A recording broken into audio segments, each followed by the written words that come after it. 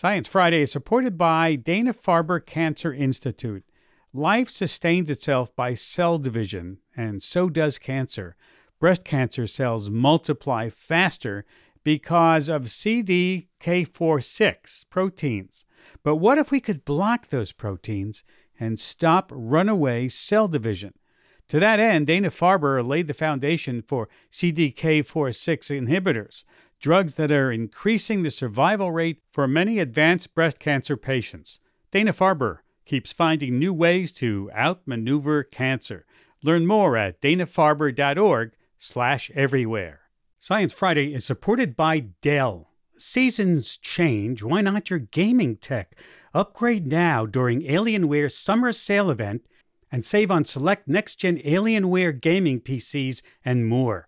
Pair your impressive skills with our advanced gaming systems like the Alienware M18 laptop, powered by an Intel Core i9 processor, featuring awe-inspiring visuals, liquid cooling, three-dimensional audio with Dolby Atmos, and impressive overclocking potential. Your dream setup. Exceptional prices and free shipping await you for a limited time only at alienware.com/deals. That's alienware.com/deals. Science Friday is supported by Progressive Insurance. Whether you love true crime or comedy, celebrity interviews or news, you call the shots on what's in your podcast queue, right? And guess what? Now you can call them on your auto insurance too with the Name Your Price tool from Progressive. It works just the way it sounds. You tell Progressive how much you want to pay for car insurance, and they'll show you coverage options that fit your budget. Get your quote today at Progressive.com to join the over 28 million drivers who trust Progressive. Progressive Casualty Insurance Company and Affiliates. Price and coverage match limited by state law. Listener supported. WNYC Studios. This is Science Friday. I'm Kathleen Davis. And I'm Catherine Wu. I'm a staff writer at The Atlantic, based in Connecticut. I also have a PhD in microbiology. And despite our names being very similar, we are actually two different people. Can confirm. Later in the hour, we'll be talking about SARS-CoV-2 variants and what we can expect from our third full winter with COVID-19. And we'll have a conversation with braiding sweetgrass author Robin Wall-Kimmerer. But first, midterm elections are almost here in the U.S., and with high political stakes in races all over the country, you'd hope that voters would be equipped with the best possible information at the polls. New research from a cybersecurity team at New York University suggests you should take social media ads with a grain of salt, though. In particular, ads found on TikTok, which they say had the worst record for catching misinformation in advertisements. Joining me to talk about this story and more is Tim Revel, Deputy U.S. Editor for New Scientist. He joins me from New York. Welcome back, Tim. Great to have you here. Thanks for having me. Tim, I use TikTok sometimes. It is something that I use to send silly videos to my friends. But it seems like there's a more nefarious side here, especially when it comes to the ads. Can you walk me through this story? Yeah, so I use TikTok in exactly the same way. And as you flick through, you'll see that occasionally ads show up in your feed as well. And so this team at New York University, they looked at how easy it is to get election-related disinformation onto the platform. They actually also looked at Facebook and YouTube so that they could do a comparison. And to do this, the team created election-related ads that all included either some sort of false election information, so something as simple as just including the wrong date for the election, or information designed to discredit the election process, so such as calling into question the validity of mail-in votes. And what they found was that all of their ads, they knew violated the policies of YouTube, Facebook, and TikTok. But YouTube was the only place that managed to reject all of their ads. Facebook accepted 30% of the English ones and 20% of the Spanish ones. But then TikTok accepted a whopping 90% of them, both in English and in Spanish. And what they did was they didn't actually put any of these ads live. Instead, they just tested whether the platforms would accept them. And then they never actually got to the stage where anyone would have seen them. So just yesterday, billionaire Elon Musk bought Twitter, which is another social media platform where disinformation has been a problem. Are there solutions to this kind of social media misinformation? And are any of them doable before, let's say, November 8th? I think the chances of any big change before November 8th are very slim indeed. But the researchers behind this work, they do mention two things that could drastically improve the situation. And the first one is that the platforms just need to better enforce the policies that already exist. But at the moment, the enforcement is not very good. There's either not enough effort or the systems in place are not good enough to catch them. But the second thing is an idea that's been around for a while now, and that's universal ad transparency. At the moment, most of the platforms release some data about the political ads that appear across their websites and apps. But a lot of that data is not really good enough to get a real-time picture. For a start, it's a bit slow. And second of all, it often doesn't include who's really being targeted, which is a really key part of this picture. So even researching what misinformation is out there, who's being targeted, and what effect it has is still a really difficult task. Okay, moving on. There is some buzz about honeybees this week. And by buzz, I mean the low hum of an electric current. Tim, walk me through this story. Yeah, this is a really fun story from my colleague Corinne Wetzel at New Scientist. And it's a completely surprise discovery that honeybee swarms generate more electricity per inch than a storm cloud. Wow. And the way researchers found this was they were actually trying to track the weather at a monitoring station near their university in Bristol in England. And they suddenly saw that there was a spike in their instruments for measuring atmospheric electric charge.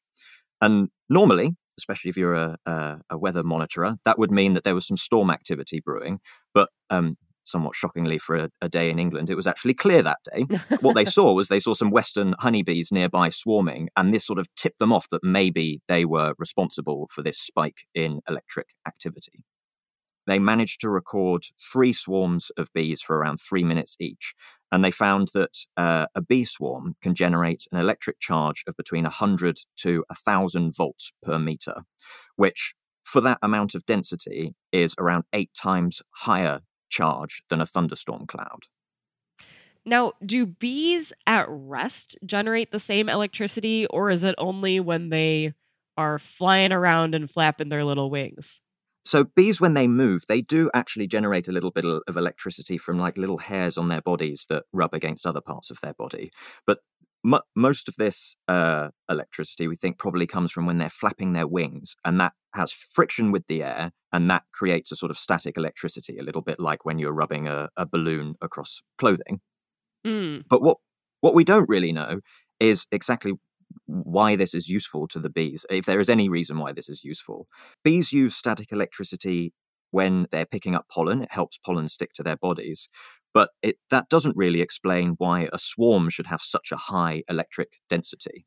All right, so moving on from electric bees, let us talk about some really good news, which we don't always get to talk about here in News Roundup. So after a really alarming spring and summer, cases of monkeypox are declining all over the place. Can you tell us a little bit about that? Yeah, this is really great news, and there's a really good article in Science this week by Kai Kupfer-Schmidt on how all the signs for monkeypox are that the most recent outbreak in Europe and across the Americas is really on the decline. So in Europe, the World Health Organization reported about 2,000 cases a week in July, and now that's down to just 100 cases a day.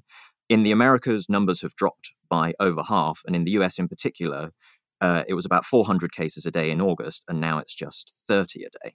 Wow. Do we know why this drop is happening? Yeah, so we can't pinpoint exactly, but it's 3 factors that are all related to each other. So one of them is the vaccines, and then we've also got behavior change and natural immunity.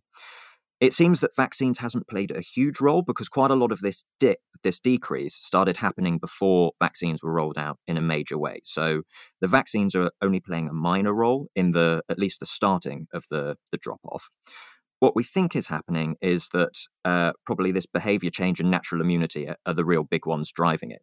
So a survey conducted by the CDC among men who have sex with men, which is the primary group monkeypox has been spreading in, that found that around half of people in that group had reduced their number of sexual contacts, and therefore that just reduces the amount of opportunity monkeypox has to spread. This is a really good example of like the science working. When monkeypox was first on the rise in this most recent outbreak, there was lots of talk about how this is a controllable disease with all these three factors of vaccines, natural immunity, and behavior change. It could be brought under control. And we've seen that is what's happened. Meanwhile, Tim, daylight savings ends next weekend, which I am not looking forward to. But it has me thinking about clocks, and something very cool is happening in the world of clocks. It's quantum, there are lasers involved. How does this work, Tim? Yeah, so it's not every week we get a completely new way to measure time, but that is the case this week. This is a really great story from my colleague Leah Crane at New Scientist. And this quantum watch, it measures time using quantum interference. It's a phenomenon where probably the most famous element of it is shown in this thing called the double slit experiment, which shows that a single photon of light can pass through two slits at once. And then after going through those slits, the light sort of interacts with itself in such a way that it causes this unique interference pattern on, say, a wall opposite. And so rather than light, the quantum watch uses a cloud of helium atoms. And they interact with each other in such a way as to create an interference pattern, just like in the double slit experiment. But this changes in a very, very predictable way over time. And so by measuring this pattern, you can then work out how much time has elapsed since the interaction began. And it turns out this is an especially accurate way to measure time. Okay, so I'm getting ready to put my Christmas list together, Tim. When can I get my very own laser helium quantum stopwatch? So I think the chances of this being delivered for Christmas this year are very slim indeed, unless you work in a physics lab. Where it is useful is in this particular type of experiment called a pump probe experiment, where you sort of send a laser into a cloud of atoms. And so when you begin the experiment, the clock automatically begins too. And so that means you have just an incredibly accurate way to measure how long the experiment has been going on for. And these experiments are really useful for designing things like new materials and especially for solar panels. Oh, interesting. Okay, we have one last story before we run out of time. In case anyone is watching too many scary movies and they're getting nightmares, there's a new tool for disarming recurring nightmares. Can you walk me through how this works? Yeah, so recurring nightmares, if you experience these at the moment, one of the common ways to try and counteract that is through a process called imagery rehearsal therapy. Essentially, that involves imagining a more positive ending to the dream and mentally rehearsing it during the day with a therapist, someone to help you through it. But that doesn't always work for everyone. And so in this new study, researchers found that one way to improve it is to add an associated sound to the positive experience and then play it through a wireless headband whilst people were asleep. And that actually had a big effect in improving how this therapy works. So, Tim, what kind of sound are we talking about here? So it's a very simple, like neutral piano chord. And that was just played consistently during those positive ending imagination exercises. Then over a course of 2 weeks, they wore a headband during sleep, which then played the sound associated with the positive ending every 10 seconds during REM sleep, which is normally when you dream, for about 2 weeks. And then the group in the headband group, they had as many nightmares as the control group.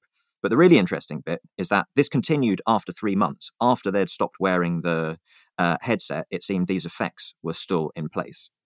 Tim Revel is Deputy U.S. Editor for New Scientist based in New York. Thank you so much. Thanks for having me. We have to take a break, and when we come back, respiratory virus season started early this year. What happens when you add COVID and more variants to the mix? We'll be right back with that story. This episode of Science Friday is brought to you by Shark Week, the podcast from Discovery Channel. Sharks have been the subject of lore and legend for centuries, and a lot of what we think is shark fact is actually shark fiction. On Shark Week, the podcast, uncover the scientific explanation behind some of the weirdest shark tales. Listen to Shark Week, the podcast, wherever you get your podcasts. Support for this podcast and the following message come from Doubleday, publishers of Lessons in Chemistry. Be inspired. Read Lessons in Chemistry, the #1 global bestseller with more than 6 million copies sold. Meet Elizabeth Zott, a 60s-era scientist who brings her smarts and unapologetic worldview to a TV cooking show that has the power to change lives. Lessons in Chemistry is available wherever books are sold from Doubleday. Science Friday is supported by ZBiotics. The team of PhD scientists at ZBiotics are tackling rough mornings after drinking with their new pre-alcohol probiotic. This probiotic breaks down the byproduct of alcohol while you drink and sets you up for a great next day.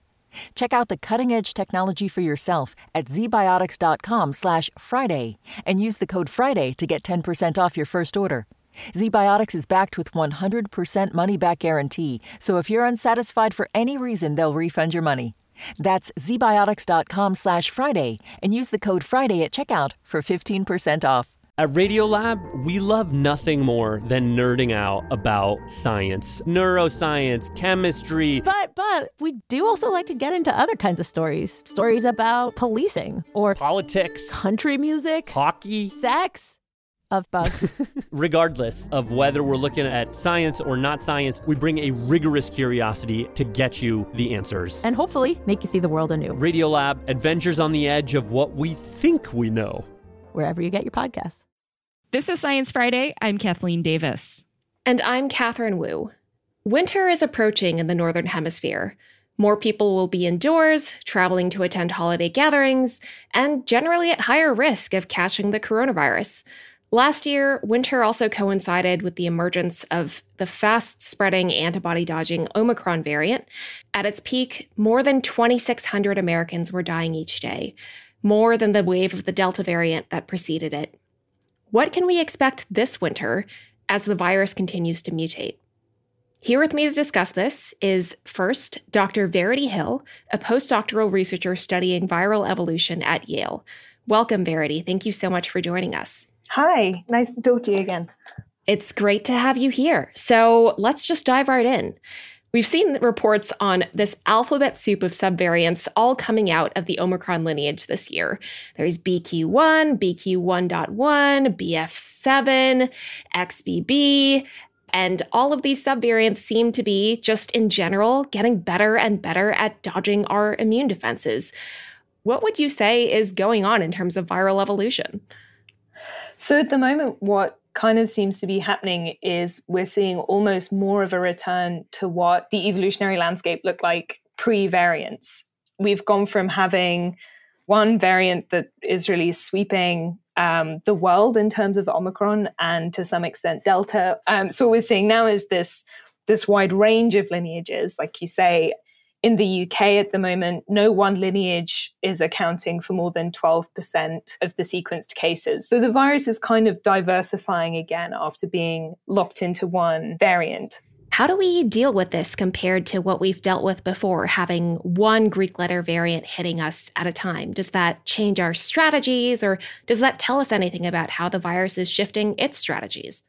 It's harder for us to anticipate when some of the waves might come. So if you have one variant that you see arising in another country, say when we saw Omicron really get going in South Africa and Botswana, and then other countries knew that that was going to reach them sooner or later, and there would be another big wave. What we have now, because we have all of these different lineages that don't seem to have much of an advantage over each other, it makes it harder to predict which ones, if any, are going to cause a big kind of uniform wave like that.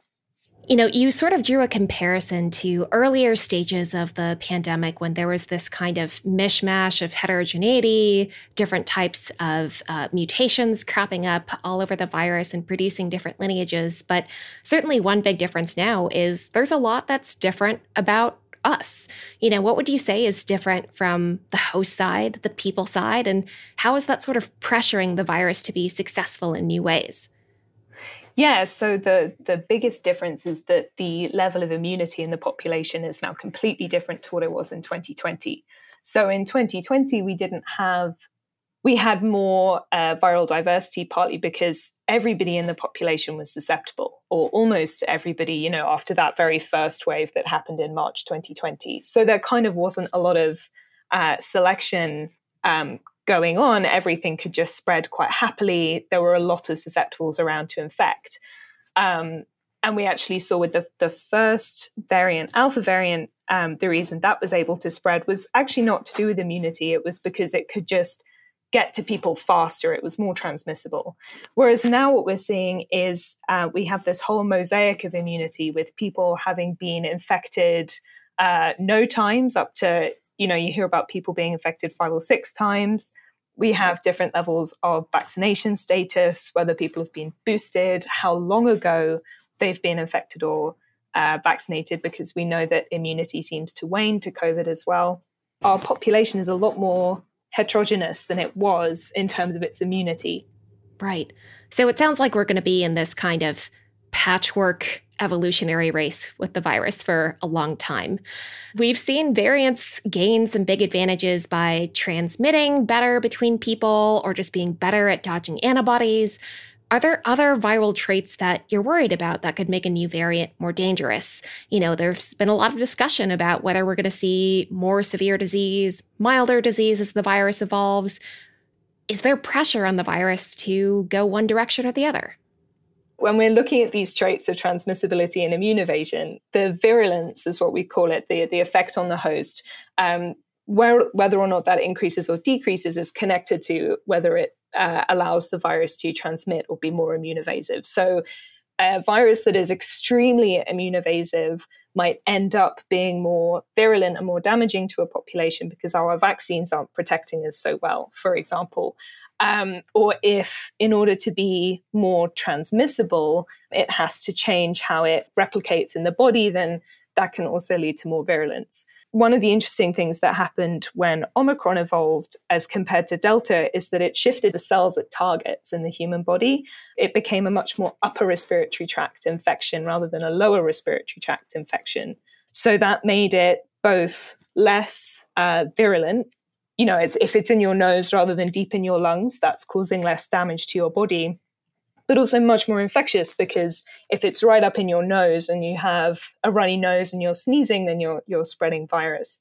So that's where virulence comes into that trait. So there are some things we can predict in general about upper respiratory tract infections being more transmissible but less damaging than lower ones. But it's not clear that, for example, an upper respiratory tract infection might then go on to cause some secondary side effects that aren't so much to do with the transmission of the virus, but are still damaging for the host. Evolution is not by any means a perfect process. It's very, very stupid and it's very short-sighted. So, and the virus doesn't care what happens to the host after it's transmitted. So it's certainly not true that it's always going to go towards lower virulence, but it's also not true that it's definitely going to go higher. It's really, there's 100 different trade-offs happening all the time with pathogen transmission, and it's very difficult to predict which way these things will go. Right. So while we're kind of on the subject of disease severity, I think it's time to expand the conversation into what's happening out in the real world. Pediatric departments all over the country are seeing an early start to the standard winter respiratory virus season, and a lot of places are reporting some pretty rough symptoms in kids who are getting sickened with flu and RSV, another common virus that can be especially dangerous for little kids. Flu and RSV have always been winter hitters in pre-pandemic years, but now they're back, and we're adding COVID to the mix. So what's going to happen this winter? To help us unpack that, we have Dr. Ibukun Kalu joining the conversation. She is a pediatric infectious disease expert at Duke University Medical School in Durham, North Carolina. Welcome, Ibukun. Thank you so much for joining us. Thanks for having me.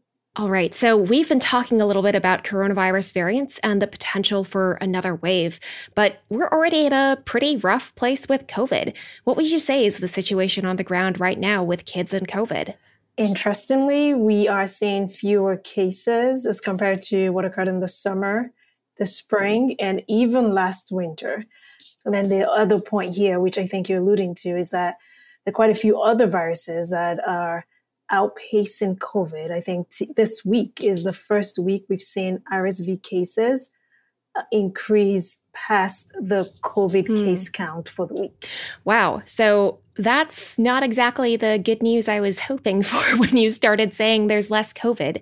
So having this early and big rise of RSV, especially, and maybe to some extent flu in some parts of the country, that is pretty different from previous pandemic years. You know, we had almost no flu the first year, hardly any the second year. Why are we seeing this big surge now? And what's that going to mean for kids? I think it has to do with the epidemiology of viral transmission. Our behaviors changed significantly in 2020 and 2021.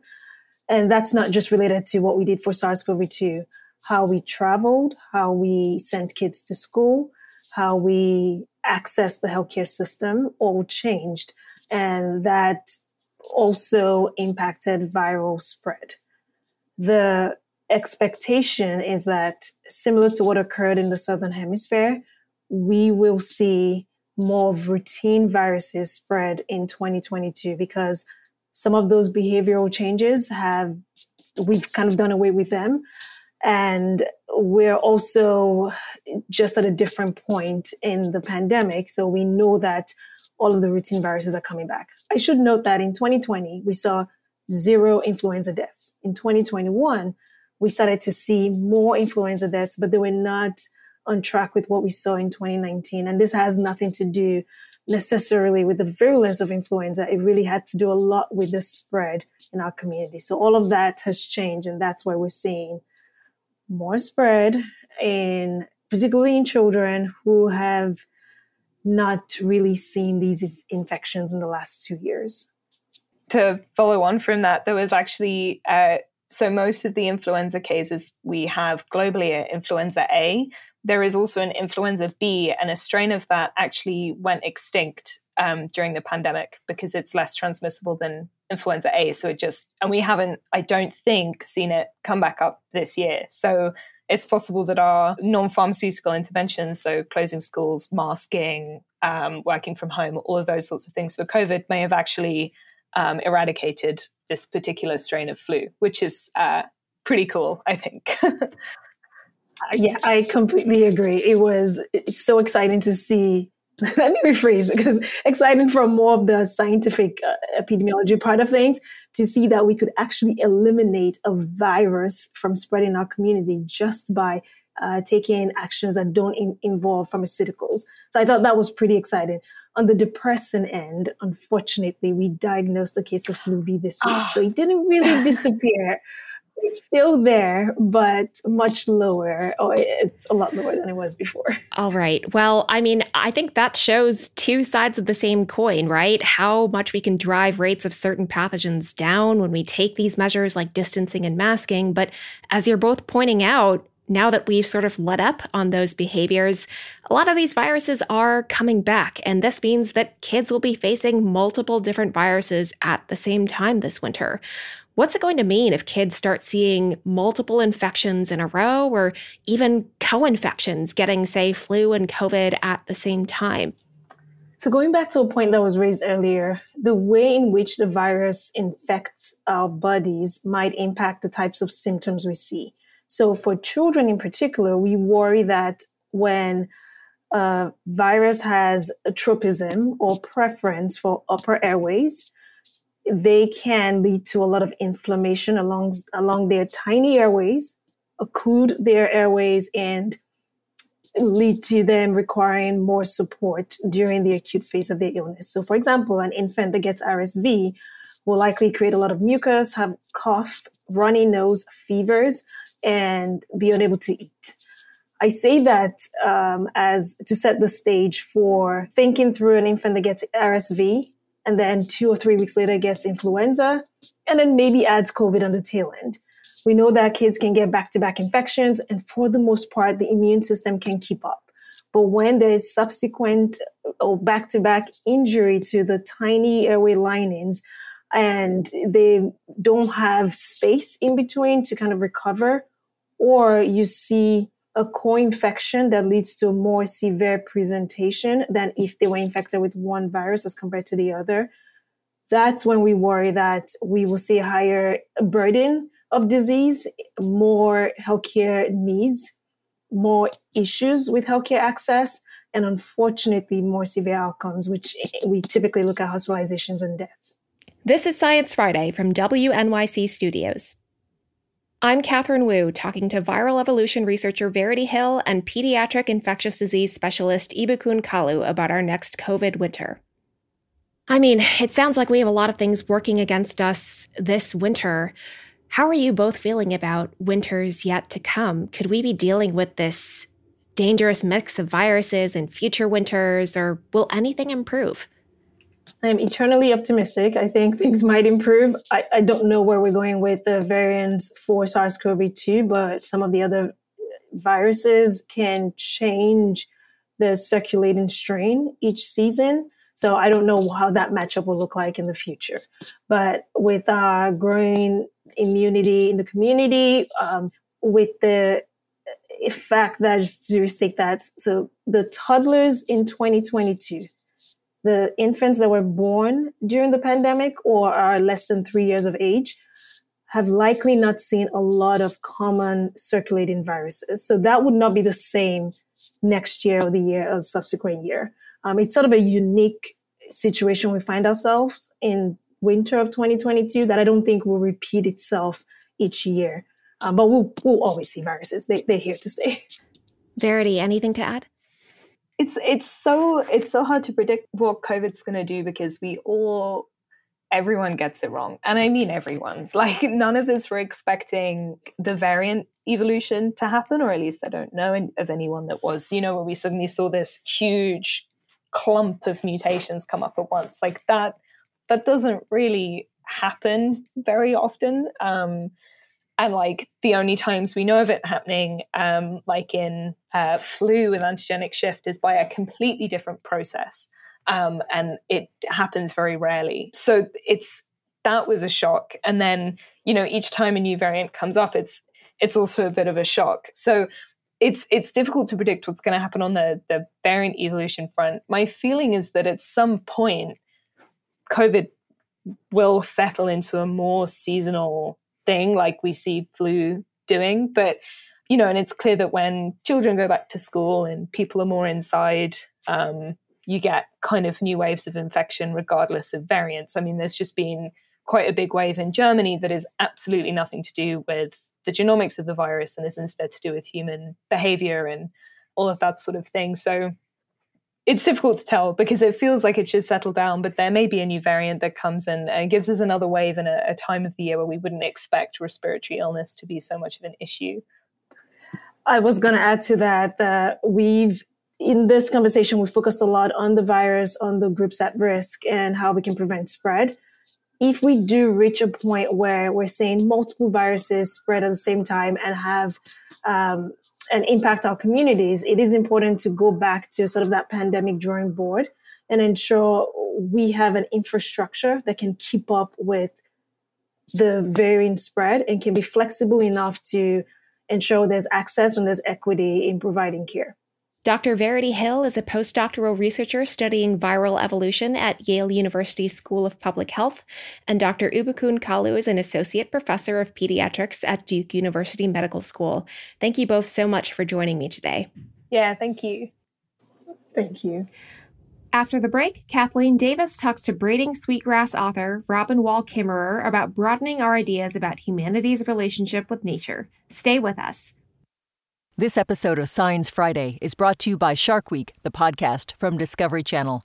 Sharks have been the subject of lore and legend for centuries, and a lot of what we think is shark fact is actually shark fiction.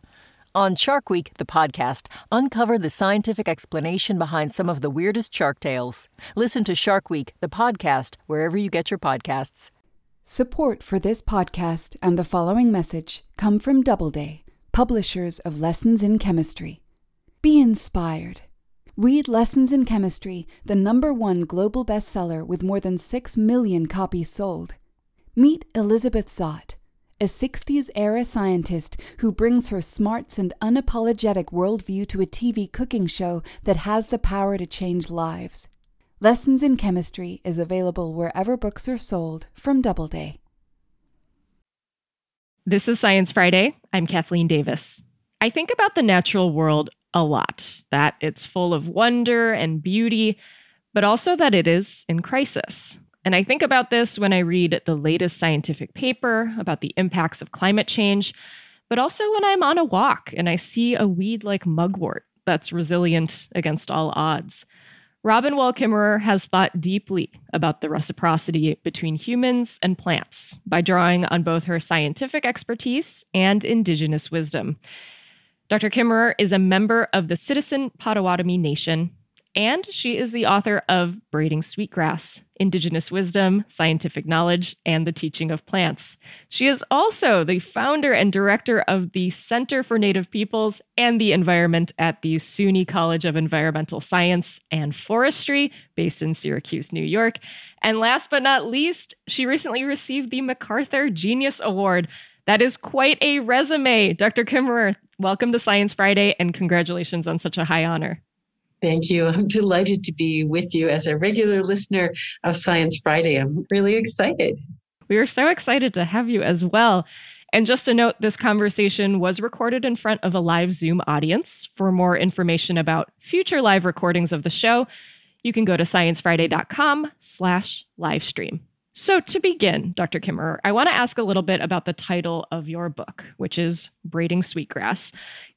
Tell me a little bit about the significance of this plant and why you decided to use it to really weave together the essays in your book.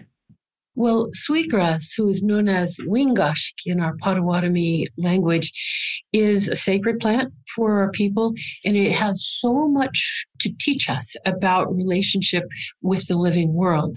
And, I happen to have here on my desk a braid of sweetgrass, and it has such a wonderful vanilla fragrance. It really does smell very sweet.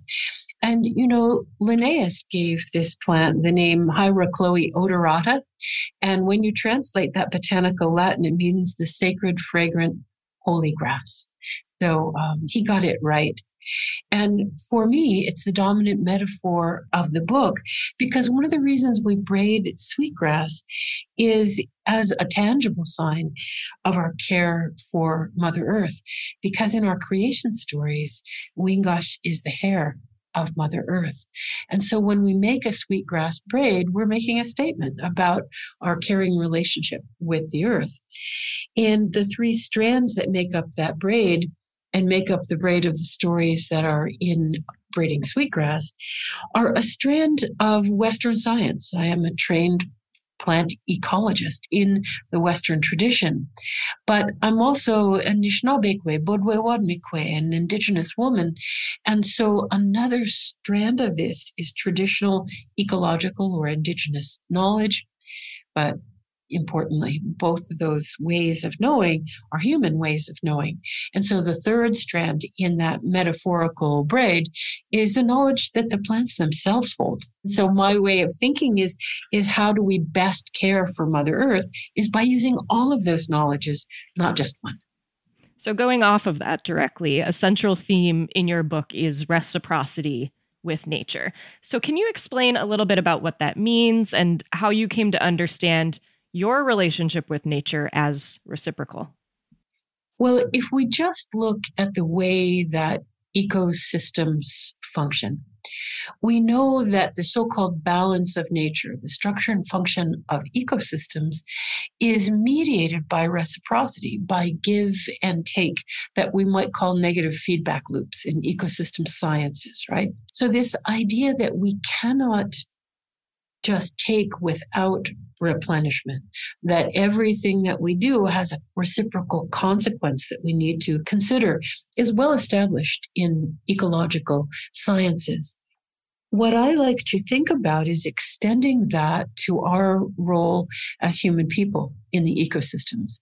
In Western science, in the Western worldview, really, we think about human people as outside of nature. And that if we have a relationship with the living world, It's altogether too often characterized as nothing more than consuming, and in fact is a detrimental relationship.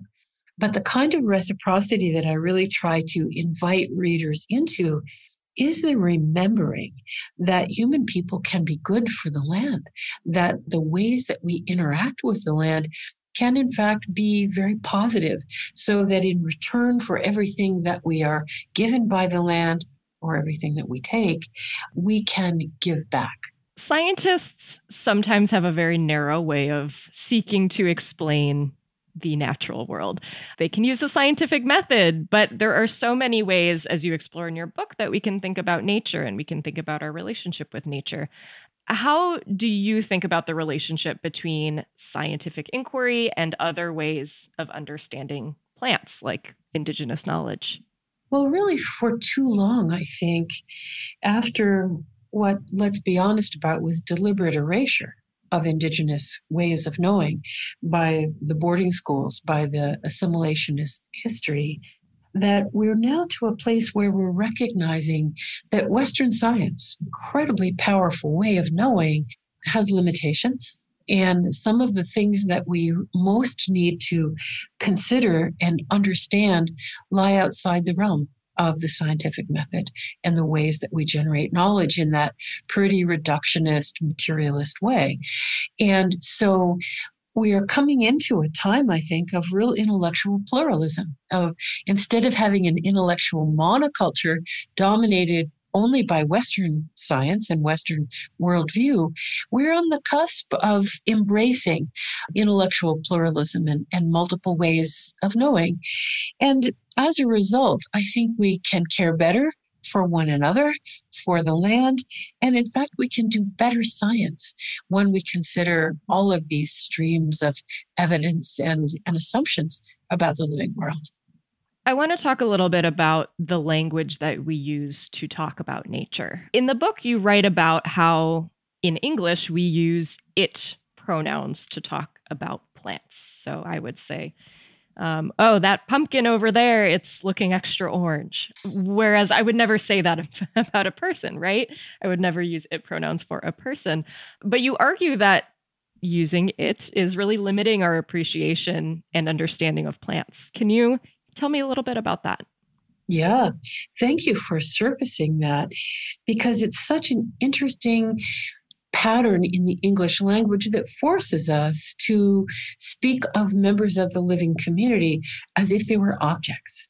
It is inherent in the language and is a component of much of scientific thinking as well, the objectification of the living world. And when I began studying Potawatomi language, particularly Potawatomi verbs, and realized that in my native language, it was impossible to say it about a bird or a butterfly or a maple tree. We use the same grammar of respect and relationship for our plant and animal relatives as we do one another, members of our own family and species. And so I think that is a powerful example of the cultural assumptions about the living world that live in these two different worldviews. And I have to think we would live in a really different world if we spoke of the beings around us as beings, as relatives, and not as natural resources. We would have a very different ethical implications of all of our actions if we thought of nature as subject and not as object. We have a really excellent question from Christine, who has a question about the role of ceremony in our lives. Hello. Hi. Robin Wall-Kimmerer, I can't believe I'm talking to you. I live in Sápmi, also known as Northern Norway. And the question I have is, so I'm a child of immigrants from Asia, and I'm culturally hybrid, like a lot of people. And I feel the deep need for what you wrote, the elders call the invitation to remember, which is ceremony. And how might ceremony be available to people like me who are culturally hybrid? I have experienced very awkward moments of things that feel more like appropriation. So I'm curious as to just some guidance on how that might be done in a more respectful way. I really appreciate this question because it speaks to the longing that we have for right relationship with land and the way that ceremony can help reinforce that, or in fact, in some cases, create it. But I'm grateful to you for raising the question of cultural appropriation, because altogether too often, in the absence of, let's say, heritage ceremonies, there is a tendency to want to borrow them, to take them from other cultures, i.e. engage in cultural appropriation. And this is to be avoided at all costs for so many reasons, but the one I want to focus on in the moment is this longing to use ceremony as a way to connect with land.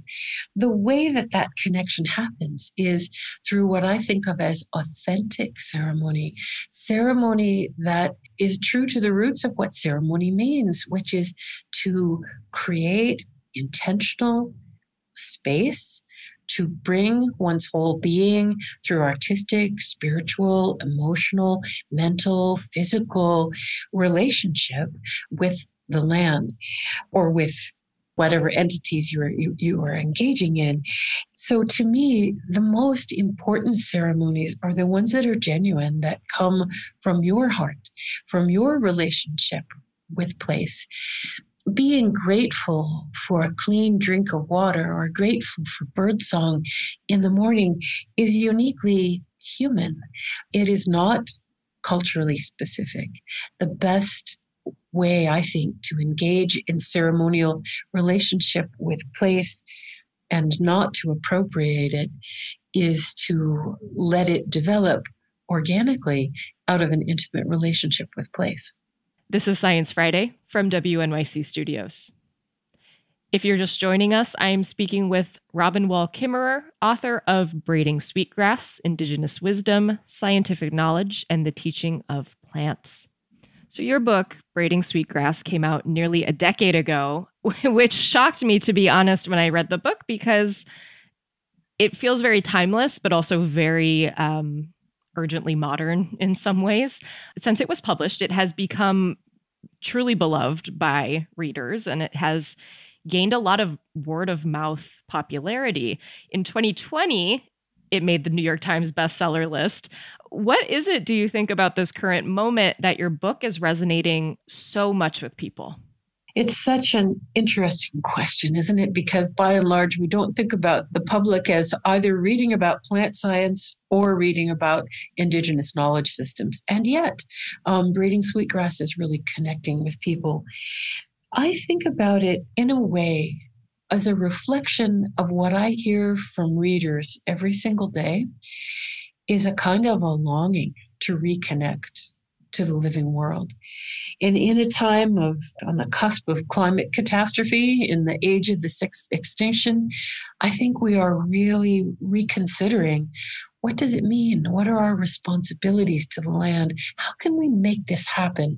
Why are we complicit in the destruction of this beautiful planet? And Braiding Sweetgrass is a kind of a reminder. It's a kind of an invitation to remember a different way of being in connection with the living world and thinking about how do each of us contribute to a restoration of right relationship to land.